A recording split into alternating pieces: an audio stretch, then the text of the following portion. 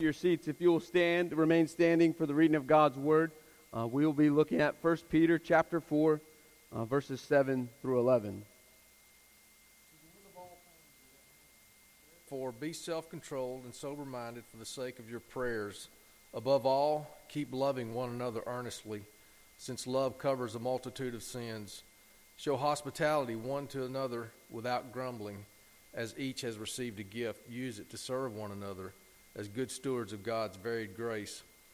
Whoever speaks, as one who speaks oracles of God. Whoever serves, as one who serves by the strength that God supplies, in order that in everything God may be glorified through Jesus Christ. To him belong glory and dominion forever and ever. Amen. Amen. May we be blessed by the reading of God's Word this morning. You may be seated. I've been thinking this week as I've been preparing for this message how appropriate it is that God would have us here in this text, 1 Peter chapter 4, verses 7 through 11.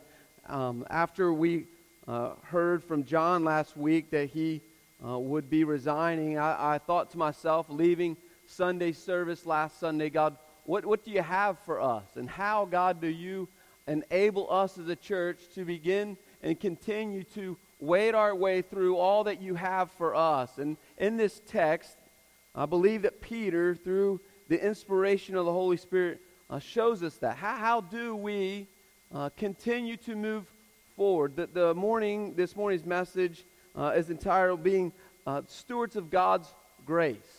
How are we to steward God's grace on us as a church? This passage is for the church. This is not for us outside of the church primarily. It's how do we do God's grace and steward God's grace on us as believers here in the church. How do we continue to make our way through all that God has for us? I believe it's going to come down to one thing. It's going to come down to how do we love each other. That's what this text is all about, loving each other. And Peter is going to kind of map out some things that he's already discussed in the previous few chapters. He's going to tell us here in these 5 verses, to be sober-minded, to love one another, to show hospitality, and to serve one another. This comes right out of the text where he says, and is making a challenge before that in verse 3. Remember, he says, don't give yourselves to drunkenness. Therefore, be sober-minded in this passage. He says, don't give yourselves to lawlessness. Show sincere love to one another. He says to us, don't put yourselves in sexual promiscuity. Show hospitality to one another. And lastly, he says, when they give themselves to making fun of you or maligning you, he says, serve one another. He's talking about inside the church. How do we do this inside the church? We'll look at 3 things this morning. The first thing we'll look at is the motivation of our spiritual duty, or the motivation of showing God's grace to one another inside the church. Then we'll look at the method of showing God's grace or stewarding God's grace to one another. And lastly, we'll look at the mission of showing God's grace to one another.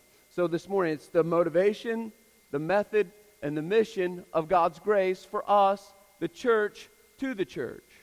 And so what first is our motivation? Let's read what Peter tells us ought to be our motivation for showing grace to one another in the church. Highlight this in your Bible. He says, is what Jack just read to us. The end of all things is at hand. Do we believe that this morning? Because if we believe that all things are at hand, the end of all things are at hand, then that will give us a motivation to do God's grace to one another. And so the question you have to ask yourself this morning, I have to ask myself, is do we believe the end of all things is at hand? Let's turn over to 2 Peter chapter 3. Here's what Peter says, or Paul says about the end times. This is what it's going to look like.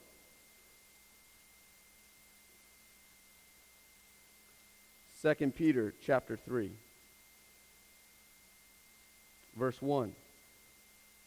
Paul says this, But understand this, that in the last days there will come times of difficulty. Are we not there this morning?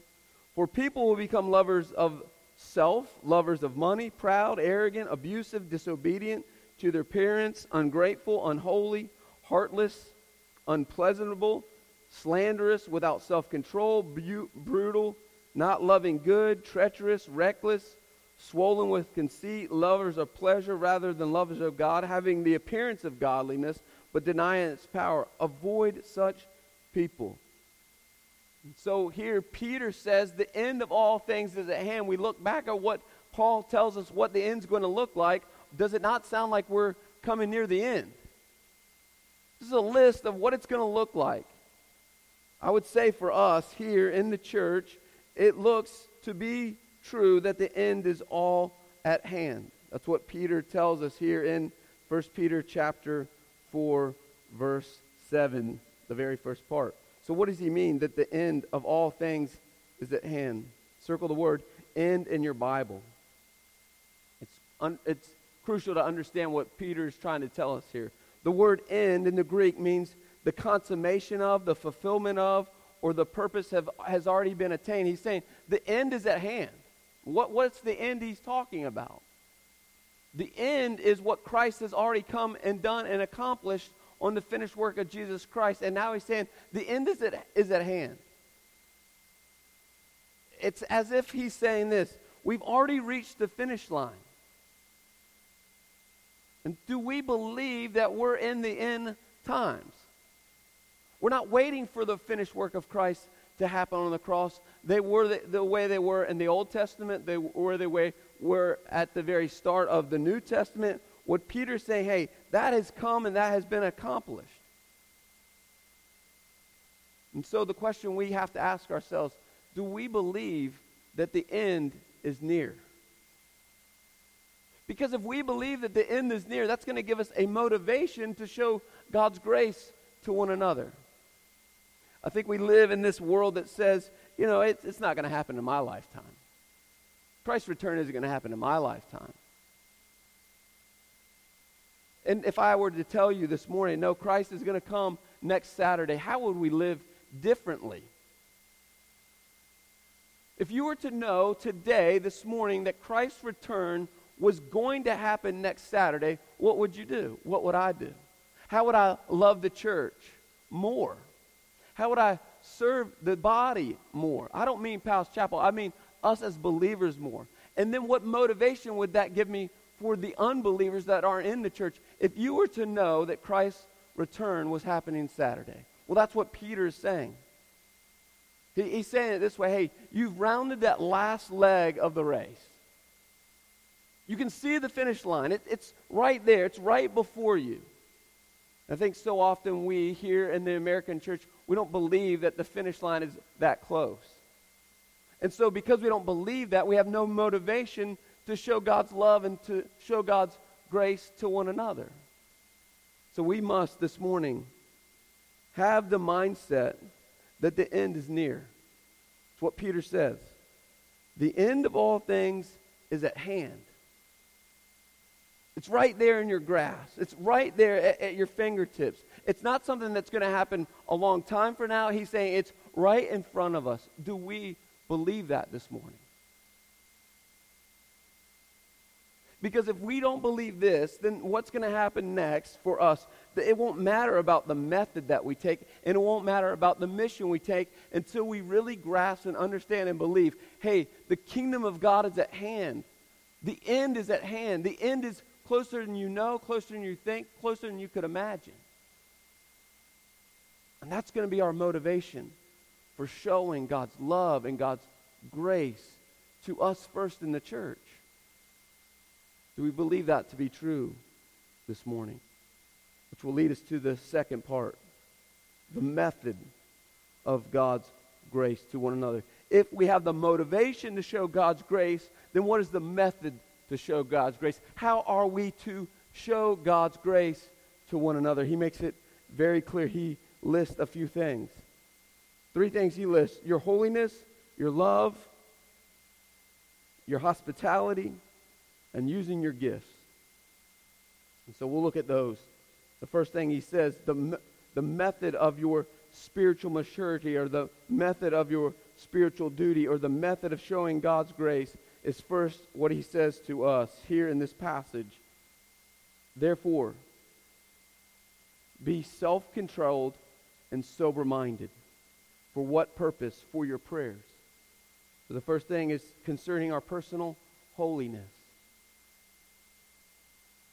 You see, because you won't love one another, you won't serve one another, you won't show hospitality to one another unless what? You have a personal holiness about you, unless you are becoming more and more like Christ. That's what he says to us here in this passage. He says two things: be self-controlled and sober-minded.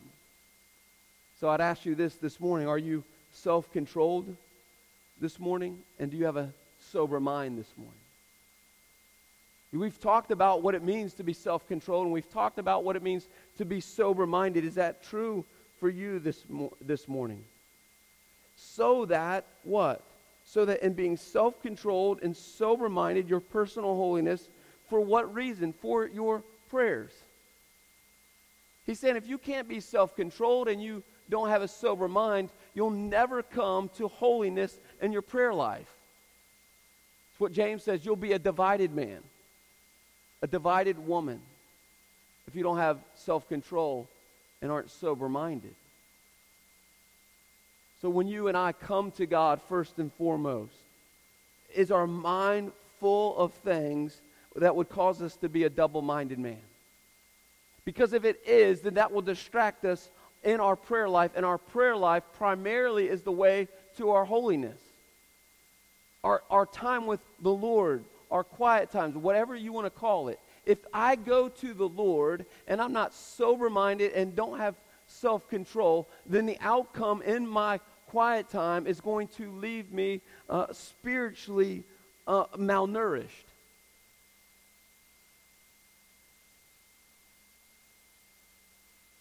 It's as if I'm coming to the banquet table and I'm overwhelmed with everything and I just can't even eat. You ever been there before? So hungry and yet don't even know how to fill what's your appetite? I don't know if you've ever had anxiety or an anxiety attack. The last thing you want to do is to eat. When people face depression, the last thing they want to do is eat. How come? Because they're so consumed with other things that they can't get what they really need, and that's the nourishment for their soul, for their bodies. And that 10 times fold in our walk with the Lord. You see, oftentimes when we are in depression or we're in anxiety or when we're double-minded, the last place we go is where? To the Lord. We try to figure it out on our own.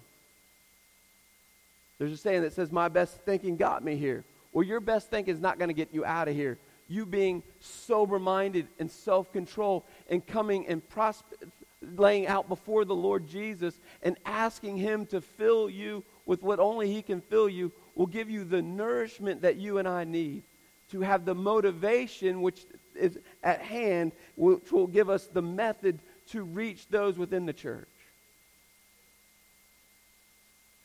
And I've asked myself this question this week often.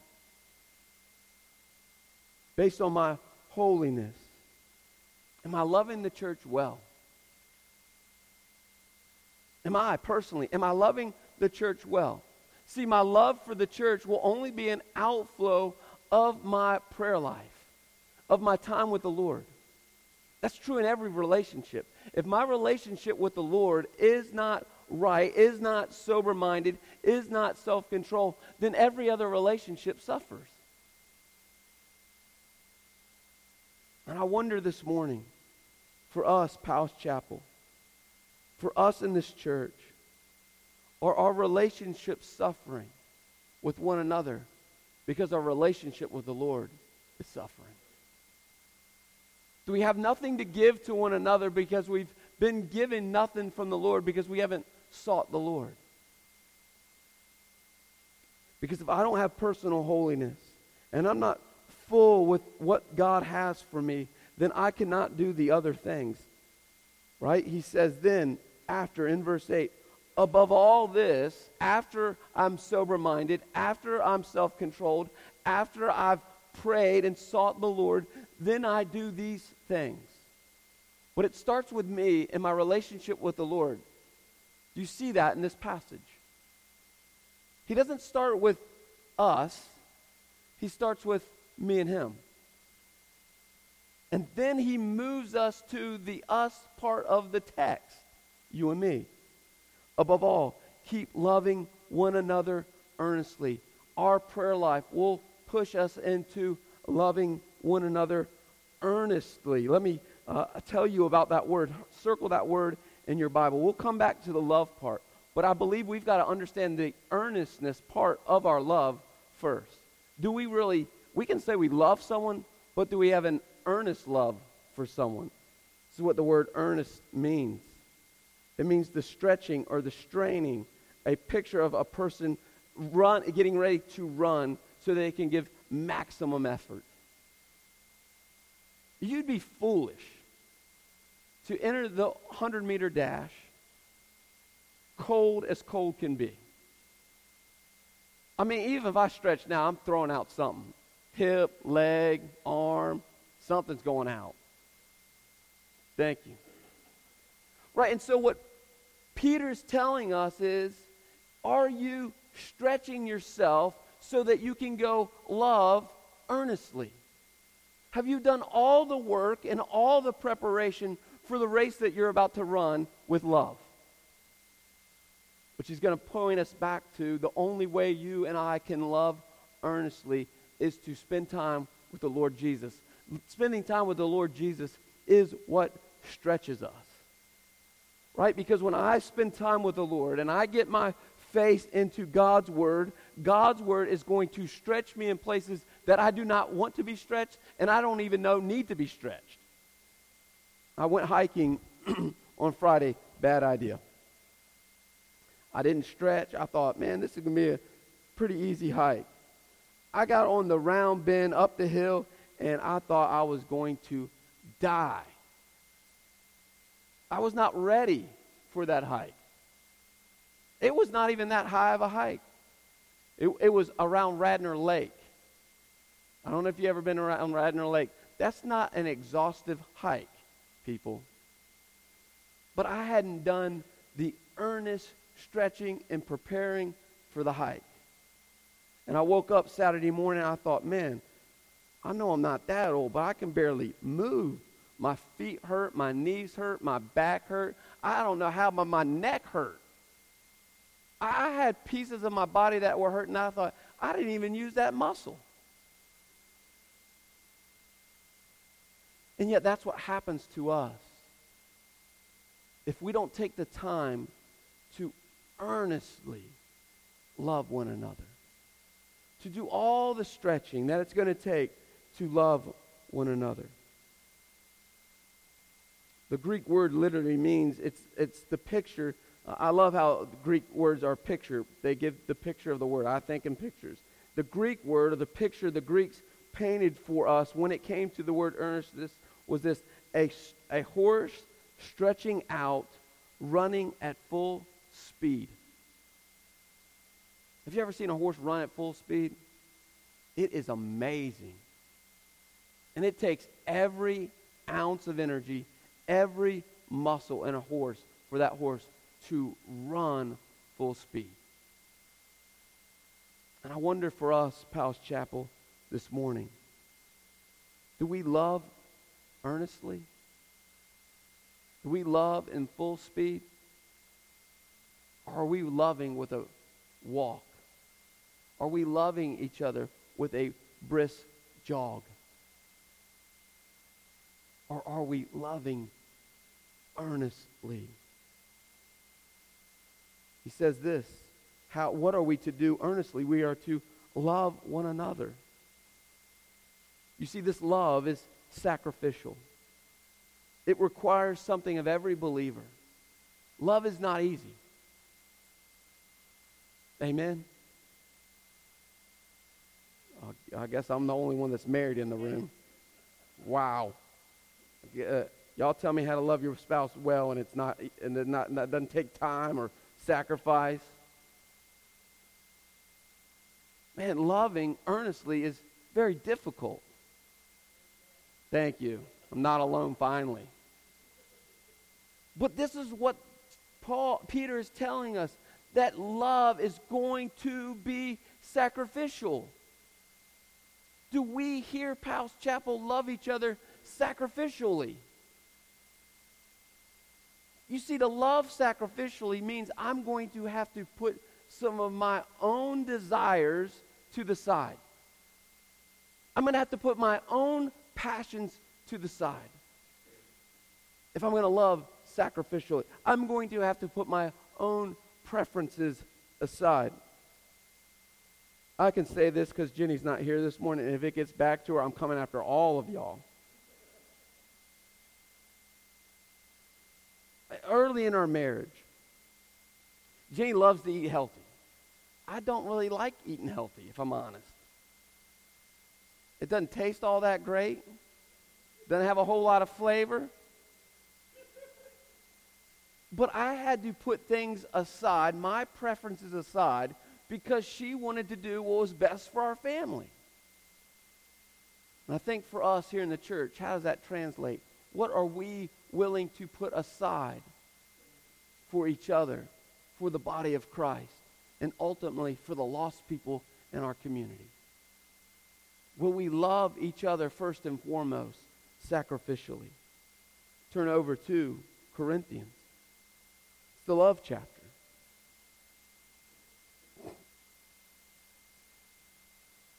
The word love in this text and in our text is the word agape. Do we have an agape for one another, a true love for one another?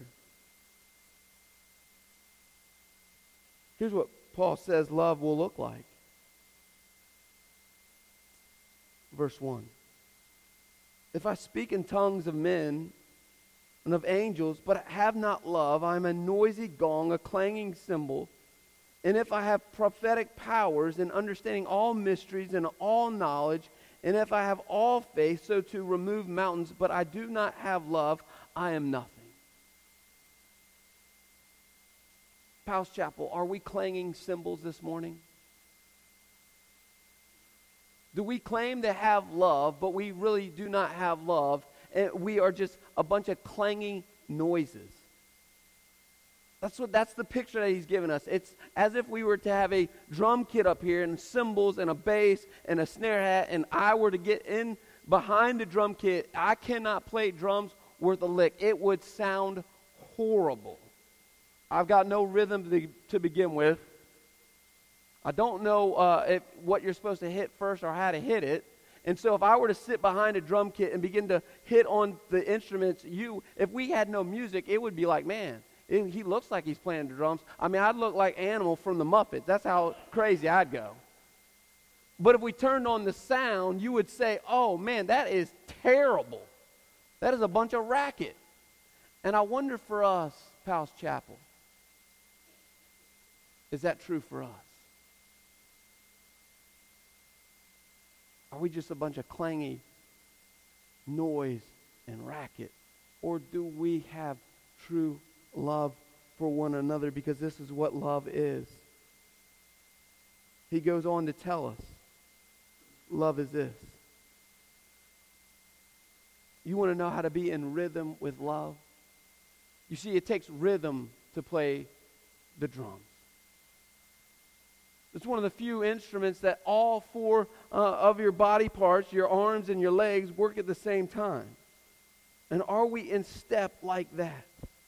And this is what Paul says. You want to be in rhythm? You want to have the rhythm of love? This is what it looks like. Love is patient and kind. It does not envy. It does not boast. It is not arrogant or rude. It does not insist on its own way. I'll read that again. It does not insist on its own way.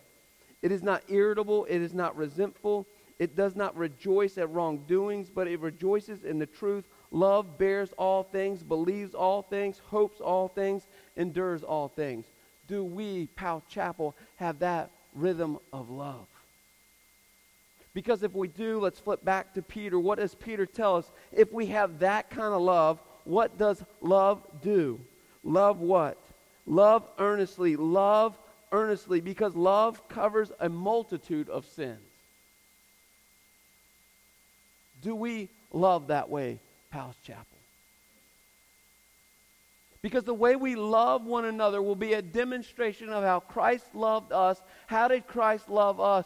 Christ loved us in a way that covered all of our sins, and therefore when we love one another, we will cover each other's sins. We will go past each other's sins because we love one another. Do we love that way, Palace Chapel? Or are you, this morning, do you sit here, do you have resentments within the context of these four walls? Are you angry with someone in the four walls of this church? Whatever those things that Paul listed for us, if those are not true of you in here, then you must move to confession, and confession first and foremost to God, but that confession must play out in our relationships with one another. You cannot just be sorry to God, but you must be sorry to another individual. It's what confession is. Is that true for us this morning? The next part will move us. So we're to love each other, and what? We are to show hospitality to one another. You see, the great thing about Palace Chapel is this: since day one I've been here, y'all have been one of the most hospitable churches.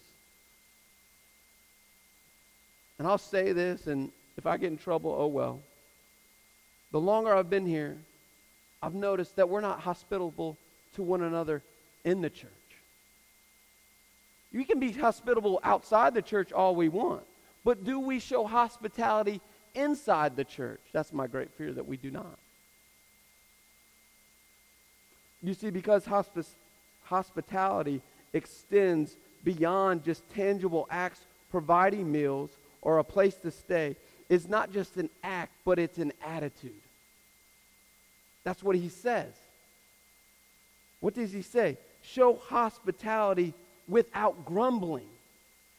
So hospitality is not just an action. Hospitality comes from here. And if your heart is not right, you can do all the actions. But if you and I do not have hospitality without grumbling, we don't have hospitality. We got something that looks like hospitality, but it's not true hospitality. Because do we do it without grumbling? Do we do it without complaining? Do we do hospitality sacrificially? He goes on to say this, now concerning the gifts. Here's our next method. It's first about your holiness and your righteousness, and out of that's going to come how God has uniquely gifted every one of us in this room. Verse 10. As each has received a gift, underline a gift, use it to serve one another as good stewards of God's varied grace. Whoever speaks, as one who speaks oracles of God. Whoever serves, as one who serves by the strength that God supplies. So the first thing we see, our method to showing God's grace and love to us inside the church is this: through your gifts. And here's the deal with gifts. Gifts are gifts. A gift is something that is given to you that you don't deserve, that you aren't asking for, that you don't know is coming. It's God's gift to you. God gave you the gifts. Whatever those gifts are, they've been given to you by God. You cannot go find them. You cannot go dig for them. You cannot read enough about them. They are unique to you. It's how God has given you the gift of whatever the gift is. If it's teaching, teach. If it's to prophesy, prophesy. Paul goes off on tangible things of what those gifts look like. We don't have time this morning to cover them all. Do you first know how God has uniquely gifted you would be the question.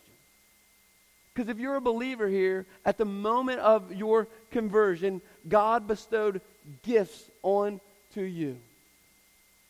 And are you using your gifts inside the church to encourage, to uphold, to build, to love, to serve one another. Am I using those gifts for you? You see, each believer's spiritual gift is unique. It's as unique as a fingerprint and as unique as a snowflake. You see, you know what a snowflake looks like. But every snowflake that's ever fallen in all of history has been unique. Isn't that amazing? Of all the 7 billion people on the planet this morning, every one of us this morning has a unique thumbprint. Though if I put a thumbprint on the screen, you'd know, oh, that's a thumbprint. But no one thumbprint looks the same. True for our spiritual gifts. You are uniquely gifted by God for one purpose and one purpose only, and that's to serve the body.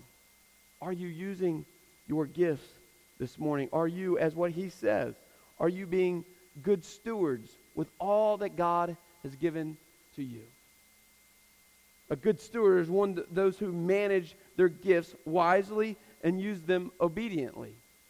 If you are not using your gift to serve the body this morning, you are not being obedient to God's call on your life and what God has done with this gift. He's given you a gift to use for his body. If you're not doing that, you are in direct disobedience of God's word this morning.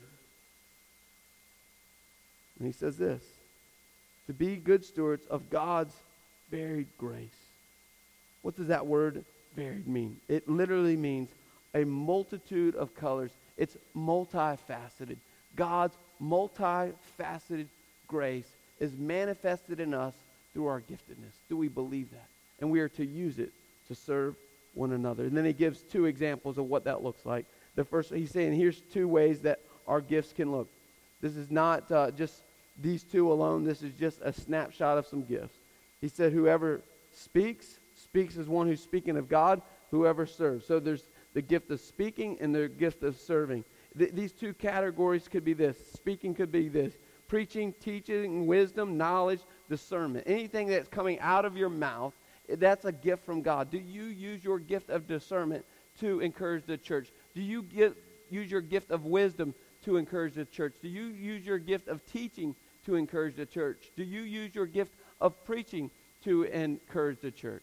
I am not the only gifted teacher in the room. I'll say that again. I'm not the only gifted teacher in the room. You do not have one man given to you by God to teach. There are many teachers in this room. Are we using our gifts to minister to one another? To encourage the body?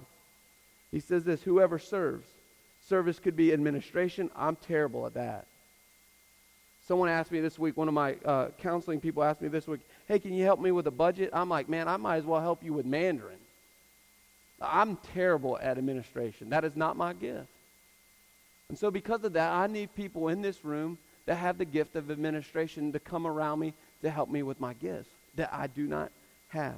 So it could be administration, it could be prayer, it could be mercies, it could be helps. That is where Jenny is a great compliment to me. Man, her hospitality is off the charts. Her mercy gift is off the charts. And we need each other. That's what Paul says in Corinthians. We're all one body. And yet, because we're all one body, we have many parts. And we need the body to work with all of its parts to fulfill the function of a body. That is to be a body. Is that true for us? Which will move us on to the mission. There is one mission that we are to hold here in the church.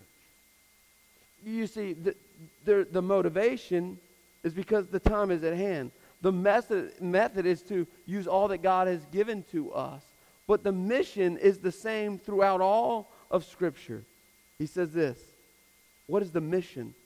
To love and steward God's grace to one another. In order that in everything, underline that in your Bible, in everything, God may be glorified through Jesus Christ. To him belong the glory, the dominion forever and ever and ever. Amen. Our mission is onefold. It's what Peter is using. The word that Peter is using here is our doxology. He's giving us a doxology. It is to bring an expression of praise and glory to God. Is your life and is my life this morning, through my acts of service, bringing glory to God? Is my life a doxology to those that are around me, to bring praise and glory and dominion to God forever and ever and ever? That is our mission. And if that is not your mission, to bring the glory of God through your gifts, then please stop serving the church. If your mission is that you would get the praise by being a teacher or using your gifts for your glory, stop doing it. If you do anything in this church so that you can be known and that you can be seen, that you can be praised, stop doing it. Our whole mission as a church is that we would use God's unique gifts for us to one another so that you will praise God with all of your heart and I will praise God with all of my heart. And at the end of the day, if I'm your pastor, your preacher, and I'm speaking to you and it's about me, fire me. Because this is not about me. This pulpit is not about me. This pulpit is not that I get the praise. This pulpit, the preaching, the teaching of God's word is that you would leave here this morning and you would praise God with all that you have. Is that true for you this morning? Do you come in here every Sunday and every Wednesday with one purpose? Hey, I'm going to serve the church so that God gets all the praise and all the glory. Is that true for you and me? Because he says that that's true, amen. The word amen simply means, let it be so. I know I'm fired up because I'm spitting everywhere. I like to see it all over my sleeves. This is what Paul says. He says this in 1 Corinthians chapter 10, verse 31 through 11, verse 1. So whatever you eat or drink or whatever you do all to the glory of God. Give no offense to the Jews or to the Greeks or to the church of God. Just as I try to please everyone in everything, I do not seek my own advantage, but that of many, that they may be saved. Be imitators of me as I am an imitator of Christ. Remember, Christ's whole purpose was to seek and save that which was lost. But it was that God, his Father, would get all the glory forever and ever and ever. I'll leave us with this quote this morning. It says, a holy man will follow after spiritual mindedness. He will endeavor to set his affections entirely on things above and to hold things on earth with a very loose hand. He will not neglect the business of the life that now is, but the first place in his mind and thoughts will be given to the life to come. He will aim to live like one whose treasure is in heaven, and to pass through this world like a stranger and a pilgrim traveling to his home. Is that true for you and me as we serve this church? Let us pray. God, I pray that we would believe the end is near. And because of that, God, it would give us a great motivation to love one another and to love one another well. God, we need love in this church desperately.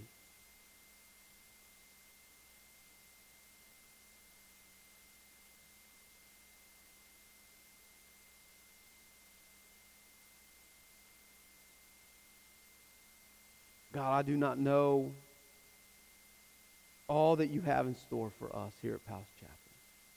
But I do know this. You've called us to love and to love well. I pray that we would do that this morning.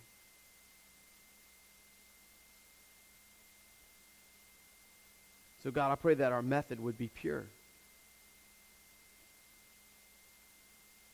Because the mission, God, you've placed us on is so clear. The mission is that you would be glorified in all that we say and all that we think and all that we do. That you would get all the praise, all the glory, and all the honor. I pray that would even be true this morning, God, as we leave here, that this morning you have looked down upon us and you have received all the glory in this place, God.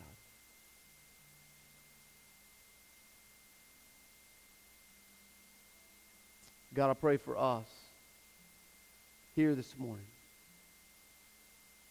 As we sit quietly for a few moments and we do some introspection, God, I pray, is there any resentment, any hatred, any ill will towards one another in this body? God, I pray that this morning we would come and we confess it to you, but we would not leave this place without confessing it to the one that we have grievances against. Your word is so true, God, when we confess to you and confess to another, God, that we will be forgiven. So I pray that would be true. God, we need healing in this place. It will take a lot of humility on a lot of our parts, God, to make things right.